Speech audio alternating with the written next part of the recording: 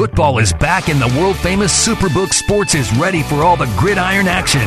Looking for a place to catch the game? Head up the hill to the Lodge Casino in Blackhawk and experience the thrill of the games live on one of our 28 state-of-the-art TVs. Superbook Sports has all of the amenities you could ever want in a traditional sports book. Good food, tasty beverages, and the best view in Blackhawk. Now the Lodge Casino is your first place for fun and for sports. Have a gambling problem? Call 1-800-522-4700 for help. Stand up, Nuggets Nation. It's now time for the Mile High Hoops podcast with Zach By. Presented by Superbook Sports on your home for the most Nuggets content. Denver's sports station, 104.3 The Fan. What is up, and welcome to another edition of the Mile High Hoops podcast. As always, I am your host, Zach By, and as always, I appreciate you spending a sliver of your very busy day with me here on the podcast, reacting to a dramatic 130-128 overtime win on ESPN. The Nuggets prevail and vanquish their Western Conference rival, the Clippers, who just beat them a week ago. Admittedly, I thought this was going to be, just to be candid, I thought this was going to be a bloodbath. I thought the Nuggets were going to crack the Clippers. I really did. And I felt even better about that before the game when I found out that that Marcus Morris Sr. was not going to play either. You know, he represents a certain toughness for that basketball team, and they're on the road, and it was a payback game. So I was surprised that it was as close as it was. But that being said, you do not apologize for wins at home in January. You just don't do it. Yes, the Nuggets were a legitimate favorite. By the time that thing tipped off, our friends at Superbook had the spread as 9.5. I played it. I lost. Here to tell you, but it's all good because what we saw from Nikola Jokic, you can just put it side by side with the 1,000 other pelts on the wall. But this one, man, has a different shade of greatness to it. 49 points, 14 rebounds, 10 assists, 3 steals from your center. Also threw in a block. He got to the free throw line 16 times. 16 free throw attempts. I don't know where that ranks among the most he's taken this year, but it's got to be top 3, top 4. He made free throws. He made shots. He made threes. He was efficient. Played over 40 minutes.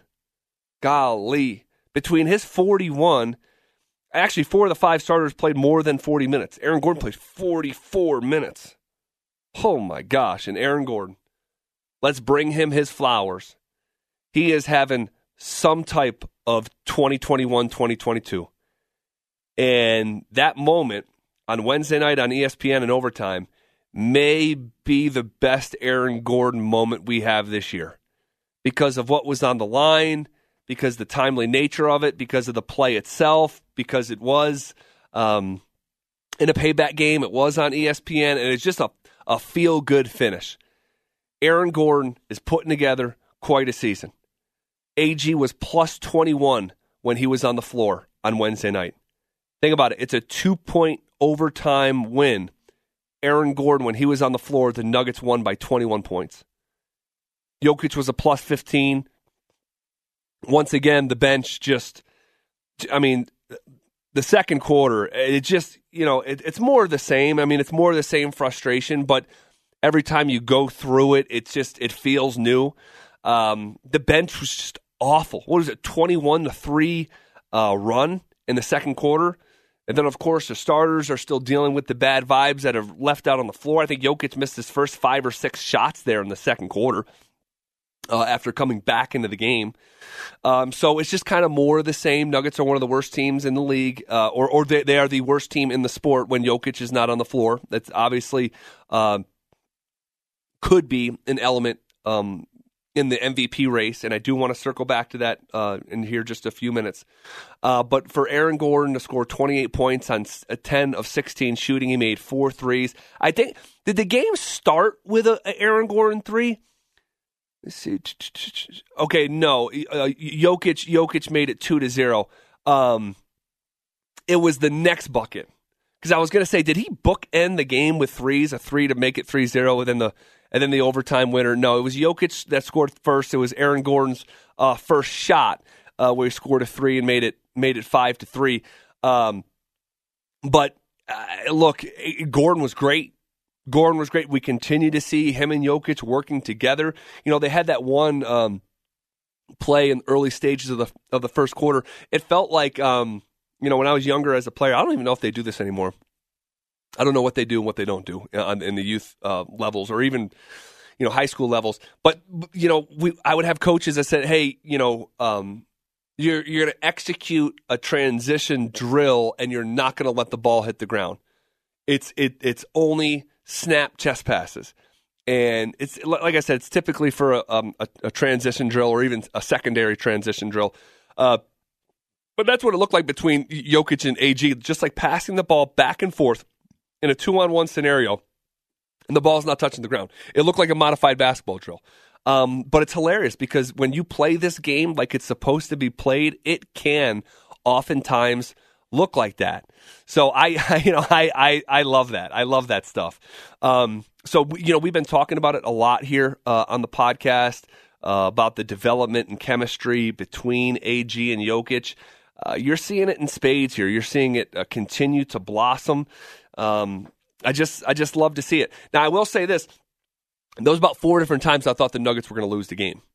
There was about 4 or 5 different times I thought that the Nuggets were going to lose. I mean, even late in that fourth quarter where, the Nuggets are down 108 to 100. You're nearly down double figures with under 4 minutes left. I thought that they were going to lose. And I'm like, crap. Because there I was on the radio, like damn near guaranteeing a win. Didn't go quite that far, but I felt great about it. But I certainly had my doubts. But I'll say this, Monte Morris down the stretch of that basketball game came up big. I thought that, Jokic getting to the line continuously down the stretch of that basketball game was a big deal. Will Barton was quiet on Wednesday night, but made a big layup with under 30 seconds to go, tied at 114. Jokic's shot on the possession before that, was it a 3 or no? It was a 2. It was a 2. Cleanup duty, the offensive boards, the tip-ins from Jokic. He was doing it all, knocking down threes, getting to the free throw line, doing the dirty work on the glass, offensive rebounds. I mean, it was awesome to see. It was awesome to see. Although the Nuggets get out rebounded in totality, the impact that some of those offensive rebounds down the stretch made were just huge. And look, this isn't a game that goes to overtime if Zubac doesn't play the game of his career. I mean, seriously, that was far and away the most aggressive and efficient I have ever seen Zubac play. All right, and he's underrated. I'll say that. He's still just 24 years old, by the way. He was like the last pick of the 2016 draft. He might have actually been dead last. But he doesn't, he's not a great player. No one would categorize him as that. He regularly, like if you pull up his game log, Zubac will regularly have, 8 points, 6 points.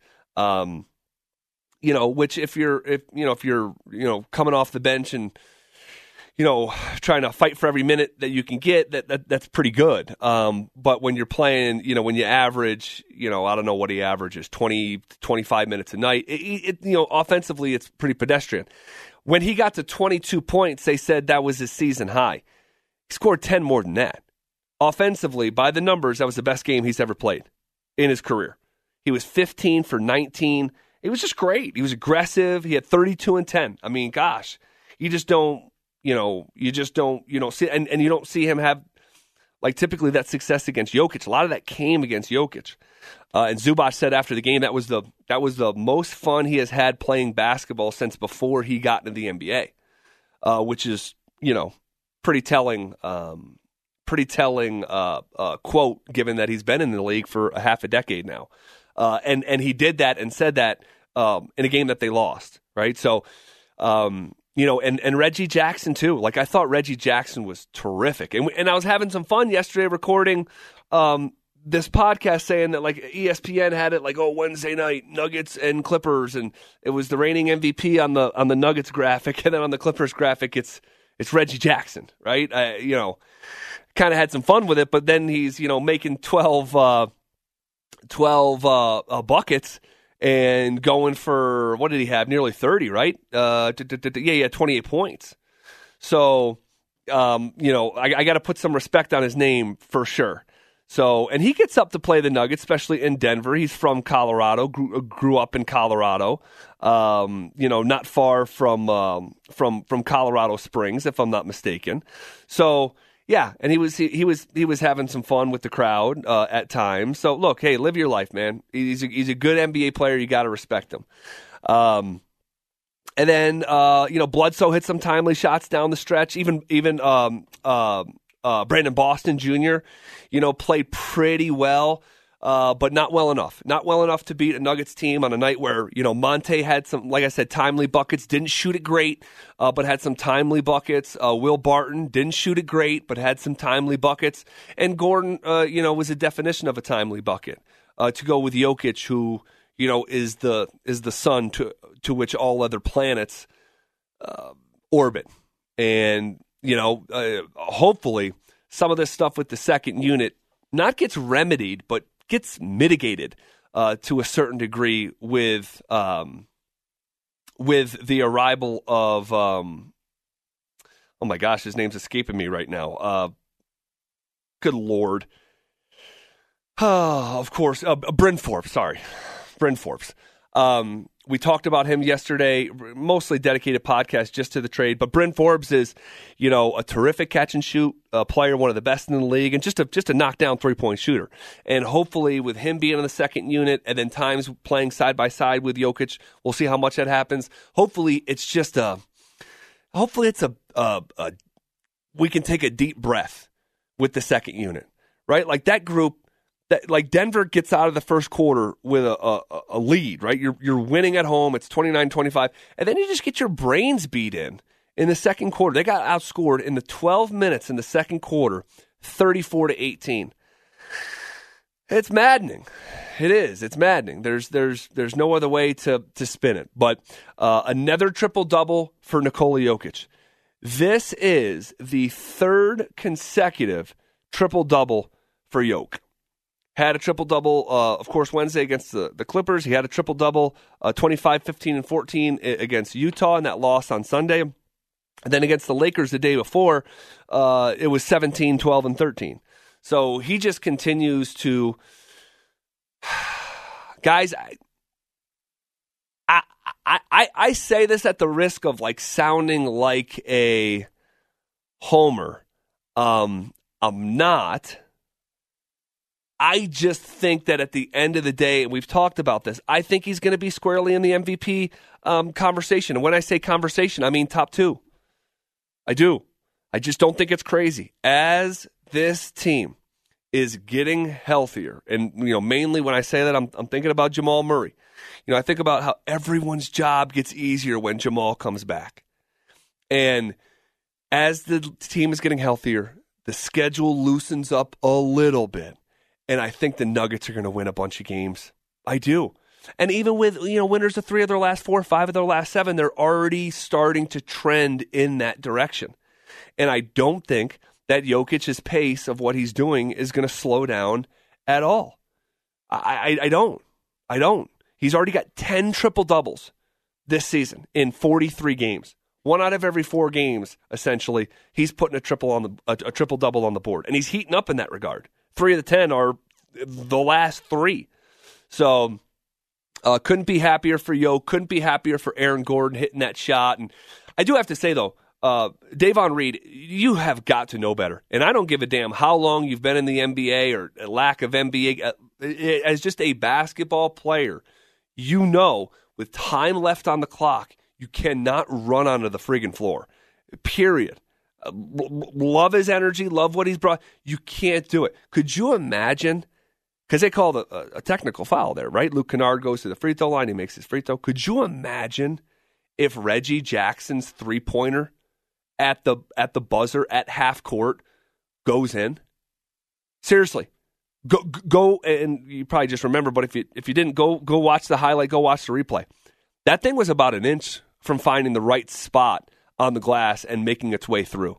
Could you imagine what we'd be saying here the day after about the boneheaded nature of what he did? Now look, no harm, no foul, learn from it. But I was disappointed. I'm like, is he crazy? You can't do that in modified basketball. You can't do it in high school. You certainly can't do it in college, and you definitely can't do it in the NBA. So, okay, dodged a bullet there. What else here? Great to see Monte, add 19 points, 9 rebounds, 9 assists. Like, are you kidding me? Again, didn't shoot it great from the floor. It was 0 for 4 from 3, 9 for 20 from the field. Not a terrible night, but 19, 9, and 9, that's pretty darn awesome. Pretty darn awesome for Monte Morris, who throughout this season has, first of all, played himself into better shape. He looked a little bit chubby at the start of the year. And actually, if you go to his player profile on ESPN.com, and they got the picture of him at the top of the screen. His face, you can see the weight in his face, taken in that preseason photo, and then you look at him on ESPN on Wednesday night. He looks like he's down, 12, 14 pounds, to be totally honest with you. So he hasn't been lighting the world on fire in terms of like knocking down threes or anything like that. Like I said, he went 0 for 4, and then that was on the heels of 1 for 8. So in his last 2 games, he's 1 of 12 from 3. You'd like to see that change. But again, it's about the timely nature of some of the stuff. Forget the box score. It's, when did you do your damage? And I thought he was really good down the stretch of that basketball game. So, all right, man, that was fun. The whole world's talking about, you go to ESPN.com, and I did this on the show, on our radio show here today in Denver, like, Jokic played on ESPN in a game that went to overtime, had 49, 14, and 10, has the game-winning 50-foot cross-court pass like only Jokic can make, and you go to ESPN.com. I'm not hating on ESPN. I go to their website every day. Here at Denver Sports Station 104.3 The Fan, we're an ESPN affiliate. Love ESPN. But like you go to the page the next day and you just click on NBA. So get all the football stuff out of there. No hockey, no whatever, right? NCAA basketball. It's just NBA. The big picture at the top is LeBron, and it says the Lakers are broken. Here's how to fix them. The first top headline, LeBron surges ahead of Curry in All-Star voting. The next headline's about Kyrie. Another headline about, it says unbelievable Embiid scores 50 in just 27 minutes against, the 8-38 Magic. It's still sweet. Look, if Nikola did it, I'd be, that's great. The next headline, Russ benched, Vogel had green light. Okay. Then you scroll down. What's the secondary page? Westbrook's woes. Stephen A. questions Westbrook's legacy. And you keep scrolling down. LeBron comments on Russ benching, refuses to point blame at Vogel. And you keep, scrolling down. These Knicks aren't last year's Knicks. Okay. You keep scrolling down. Stephen A. Smith, can't trust Kyrie to show up to work. Okay. You keep scrolling down. Rookie talk shop. Cade Cunningham diary.